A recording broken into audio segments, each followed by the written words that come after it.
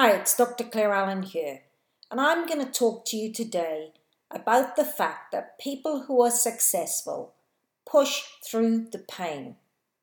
Think about top athletes. They have to push their body through some amazing things. Their mind has to overcome matter. They push through the pain to achieve the results they need to achieve. An author doesn't get published overnight. They want that book published, but they go through so much rejection.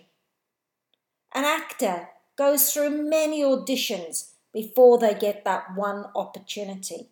As a CEO, I didn't get to where I am without pushing through the pain, the naysayers, the rejections, the comments you're too young or you're a woman.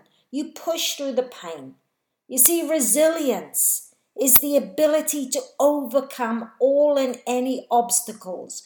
Because, from each rejection, from each time that you've pushed through the pain, there is that one opportunity that opens up the door.